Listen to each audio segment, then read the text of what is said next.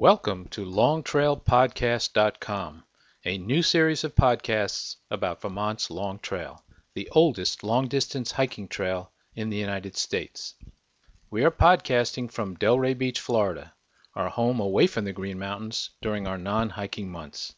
I'm Ruff, and my wife, who is also my hiking partner, is Tumble. In today's podcast, we'll cover planning for a summertime, that is, early June to mid-October, through hike of the Long Trail. We'll discuss when to go, in what direction to hike, equipment, whether to camp or stay in shelters, meals, filtering water, resupply options, hanging your food, stream crossings, hiking with dogs, and whether to make off-trail lodging reservations. I strongly recommend that you obtain two indispensable publications from the Green Mountain Club for planning and executing your hike. The first is the Long Trail Guide, which contains maps, trail descriptions, and distances between shelters and landmarks. And the second is the annual Long Trail End-to-Enders Guide, which contains information on nearby towns and services. These can be purchased online from the GMC's website at www.greenmountainclub.org. A more up-to-date version of the End-to-Enders Guide can be found online at www.longtrailhiking.info. When to go. Assuming you have a choice, when is the best time to through hike the Long Trail? Weather conditions and insects are the primary variables. Although rain and cool weather can occur any time from June through mid-October, the early part of the summer tends to be the rainiest. Also in early June, the trails are still muddy from the spring snowmelt and rains. There is historically less rain in August, but you never know. Unless it's a very dry season, water availability should not be a problem.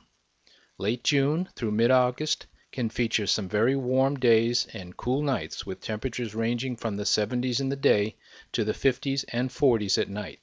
Also, summertime afternoons may bring lightning and thunderstorms, so be prepared to move quickly off of exposed mountain summits and ridges. Mosquitoes are abundant from early June until late August, when they begin to thin out. If it's a relatively dry summer, there will be less of them, but some areas stay wet and are always buggy. Mosquitoes can be managed by using repellent, head nets, long sleeves and pants, and bug netting. Black flies breed in cold running water, and their bites can be nasty enough to ruin a hike. They begin to disappear by the end of June and are mostly gone by mid-July, especially in central and northern Vermont. Bottom line, in the early summer, expect bugs, heat, and more frequent rain. In midsummer, say goodbye to the black flies, but expect some hot days and some thunderstorms. And in late summer to early fall, it's sayonara to flying insects and haze, but pay attention to water availability and prepare to bundle up at night.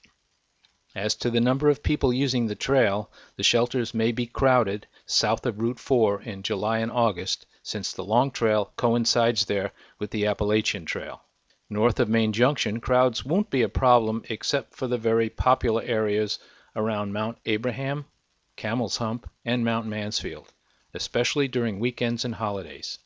You may also encounter college and other school groups during the latter part of August and the early part of September. What direction to hike? Northbound or southbound is a personal decision. The southern portion of the trail is not as rugged as the northern half. Almost every section has lots of ups and downs. North of Lincoln Gap, expect to do more climbing and some rock scrambling.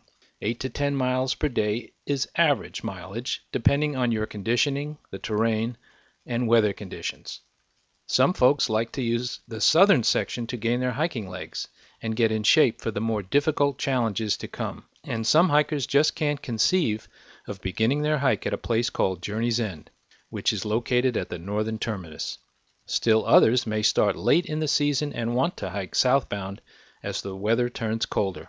It's really up to you. Equipment. Lightweight is key.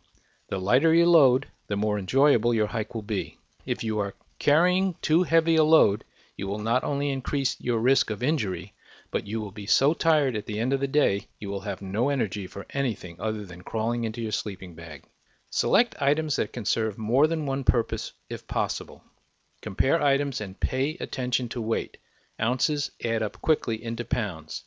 Tumble carries no more than 22 pounds, and I carry no more than 25, including water and food, for up to 7 days. Try to stay within the 25-pound limit, or at least do not exceed 20% of your body weight. For planning purposes, figure on a pound of food per day. And remember that water weighs 8 pounds per gallon. To keep your pack weight down, only bring necessities. Try and select items that can serve more than one purpose. Spare clothing can serve as your pillow at night. Your bandana can keep sweat out of your eyes, serve as a tablecloth, pot holder, dishcloth, clean your glasses. You get the idea. Make each item earn its way into your pack. Except for your first aid kit and hopefully rain gear, you don't want to return home with anything you didn't use or eat. Carrying a lightweight shelter is a good idea even if you plan to stay only in the trail shelters. Packing your own gives you a choice if you can't reach a shelter by nightfall, or if the shelter you do reach is already full. This can happen. Choices include tents, tent bivvies, and hammocks. I don't recommend tarps since you will need some sort of bug shield. Tumble and I now use hammocks and we don't have to worry about what the ground is like. Camp or shelters. As you'll see in the Long Trail Guide, there are some 70-odd primitive shelters and campsites on or near the Long Trail. They are spaced well enough so that you should be able to reach one before the end of the day. Shelter areas have privies and they are near water sources. Most, but not all, have areas for tenting nearby. The shelters are first come, first served. If you hike on the southern section of the trail between the Massachusetts border and Route 4 in Killington, the shelter areas will likely be more crowded since that 100-mile section coincides with the Appalachian Trail, and northbound and southbound AT hikers are in Vermont during July and August. Tenting provides more privacy, more room, and less noise. However, with a tent it is sometimes difficult to find a flat and rock and root-free space to set up. The shelters are more convenient since you don't have to set up and take down a tent, but there are mice. Many tenting areas on the Long Trail provide wooden tent platforms. Tenters must use these platforms if they are provided, so be sure to practice setting up your tent on one before setting out. If you're interested in hammocks, two of the more popular brands to consider are Hennessy hammocks and Clark jungle hammocks. Other essential gear includes a lightweight stove, fuel, utensil, 1 spoon or spork will do, cook set, bandana, water filter or purifier, water carrier such as a camelback or platypus, 50 ounces or more, sleeping bag, sleep pad, toiletries, pocket knife, camera, boots and gaiters, hat. I recommend one with a wide brim for sun protection and avoiding branches on or near the trail. Hiking poles, first aid kit, food bag, which can either be hung in the shelters or on a high tree branch, cell phone, signals can be spotty, camp shoes, such as sandals or Crocs, extra socks and underwear, rain jacket and pants or a poncho, long sleeve pullover for warmth, and of course, a lightweight backpack. If your sleeping bag gets wet, synthetic sleeping bags will dry out quicker than those made with down. Down bags tend to be lighter in weight than synthetics for a given temperature rating. Think about your rain gear. A poncho to cover you and your backpack versus a pack cover and rain jacket. Do not bring any cotton clothing. Once it gets wet, it stays wet and heavy. A 3,000 to 3,500 cubic inch capacity backpack should be large enough to carry your gear. Manufacturers such as ULA, Six Moon Designs, Go-Lite, and Granite Gear, among others, offer packs within this capacity range and weigh 3 pounds or less when empty. Footwear. Tumble and I have been hiking in Vermont on the Long Trail and other side trails since 1992. This upcoming summer season will be our 10th full summer. In our early days, we used over-the-ankle boots, but for the last 8 years have hiked in lightweight low cuts. If your load is in the lightweight range, 20 to 30 pounds, you should be able to hike with low-cut boots as opposed to high tops. The low cuts are lighter and allow for more ankle and foot flexibility, and your feet will appreciate the lighter load and freedom. Look for waterproof, Gore-Tex lined boots, since you will encounter water and mud on the trail. Last summer, 2009, was exceptionally wet and there were deep mud pits and running water on the trail well into August. The long trail is rocky, rooty, muddy in places, and has some steep ascents and descents up and down rocks, with some rock scrambling. There is no such thing as flat, only Vermont flat. Inflexible footwear may do more harm than good. If you don't carry too much weight, you'll appreciate using your natural agility to negotiate over this type of terrain. I suggest you also bring a pair of lightweight camp shoes to change into at the end of the day, to relax and give your feet and boots a chance to dry out. Hiking poles. Hiking poles take getting used to, but will save your knees on the downhills, allow you to push thorny branches out of your way, clear cobwebs, test the depths of mud pits and other water hazards, help you balance during stream crossings, and are good for defense against aggressively unleashed dogs. I will talk more about hiking with dogs shortly. Finally, practice using all your equipment before you get on the long trail. Be comfortable in setting up your tent, cooking with your stove, etc., and know where each item you carry goes in your pack. When you leave camp or resume after taking a break, be sure to look back and survey the area for any items you might have left behind. The less you carry, the less you have to leave behind, and remember, pack it in, pack it out. Meals. Dehydrated meals are lightweight and easy to prepare. Remove them from their commercial packaging and use Ziploc plastic bags for storage. We usually cook breakfasts and dinner and eat snacks such as veggie jerky, dried fruits, nuts, energy bars, etc. for lunch. If you end up bringing more food than you eat, do not leave it in a shelter or on the trail. Offer it to other hikers or carry it out. Leave nothing behind but footprints. Water. Be sure to filter or purify your water since no source is guaranteed to be free of contaminants. Filters will remove bacteria but not viruses, which are currently rare in North America. Only purification will remove both bacteria and viruses. Purification tablets or aqua mira drops are lightweight and are widely used. However, you have to wait a period before drinking and there is an aftertaste which you must get used to. Tumble and I have special needs since she has allergies, including to iodine, and in 2003 was coming off an illness which weakened her immune system, so we needed to use purification. We chose General Ecology's First Need Purifier. No chemicals, filters out bacteria and viruses, can use gravity if the pump ever fails. The water is ready to drink immediately. The only downside is that it weighs over a pound. We are still using this product and love it, having filtered without worry from some very questionable sources.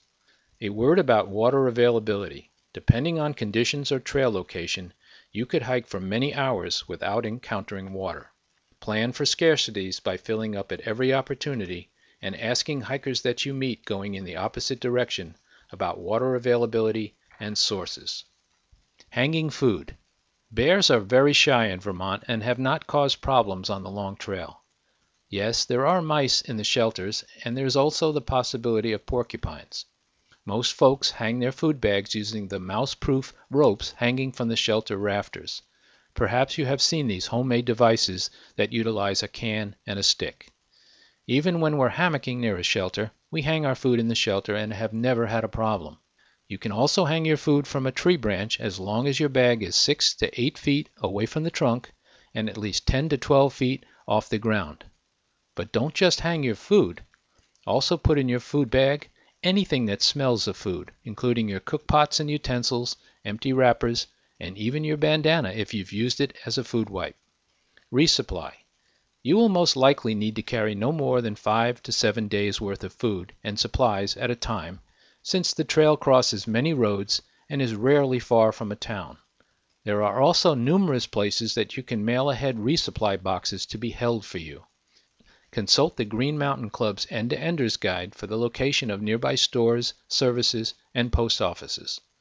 If you are mailing to a post office, clearly mark your box, Hold for Long Trail Hiker. You can also make use of a bounce box and mail ahead as you go. Keep in mind the hours that post offices are open so you don't arrive to find it closed. Not all post offices keep the same hours. For equipment replacement or repair, there are outfitters in Bennington, Manchester, Rutland, Waitsfield, Montpelier, Burlington, and South Burlington. Stream crossings. You may encounter some swiftly running and occasionally deep streams, especially after a hard rain. Most of the time you can rock hop across. When Tumble and I crossed Gould Brook, south of Governor Clement's shelter, after a heavy rainstorm, we had to take off our boots and cross barefoot. After that we got camp shoes. We now like Crocs. The Crocs are great for wading through streams since they insulate your feet somewhat from the cold water and are better gripping than bare feet. Remember, before crossing a swiftly running stream, unbuckle your hip belt and sternum strap and face upstream, because if you fall and are carried under water, you want to be able to get out from under your backpack. Hiking with dogs. The human-dog relationship is special, and your dog can provide wonderful companionship on the trail. Take your dog only if it is well trained and always responds to your voice commands. Do not allow your dog to destroy vegetation or disturb wildlife, and be sure to bury your dog's solid waste. Please respect that some hikers are apprehensive when they see a dog on the trail, and either leash or hold the dog aside while they pass. Be considerate of others in shelters, and if anyone objects to the dog's presence, do not stay there. The alpine areas on the trail, Mount Mansfield, Mount Abraham, and Camel's Hump, require that you have your dog on a leash. Medium to large-sized dogs may find it difficult to ascend or descend some of the ladders on the trail, and you have to be able to carry them. The series of ladders on Mount Mansfield's forehead is particularly difficult, and you may want to either take the bypass trail or arrange for someone else to take the dog off the trail and meet you later. Refer to the Long Trail Guide for additional guidelines and information. Off-trail lodging and reservations. It's always good to make a reservation, but it's not always necessary near the Long Trail. The Inn at Long Trail on Route 4 will give you a discount if you are a walk-in through hiker, so they provide an incentive not to reserve. By the way, the Inn will also give you a free pass for the bus into Rutland. As you might have read in our trail journal, Tumble and I were able to walk up to inns and obtain rooms. Just stay aware of any special events that may be taking place in the area, or if it is during a holiday weekend. Also have sufficient cash on hand since some inns or B&Bs may not accept credit cards. Well, that completes our general advice on planning for your summer through hike. A hike on the Long Trail can be an enjoyable and unforgettable experience. If you are in decent shape, don't carry a lot of weight, and take your time, you will have a blast. And hopefully, when your hike is complete, you will want to return and hike again. This has been a presentation of longtrailpodcast.com. We hope you will return and enjoy future podcasts about Vermont's Long Trail. Until then, this is Rough of Rough and Tumble, Long Trail End to End 2003.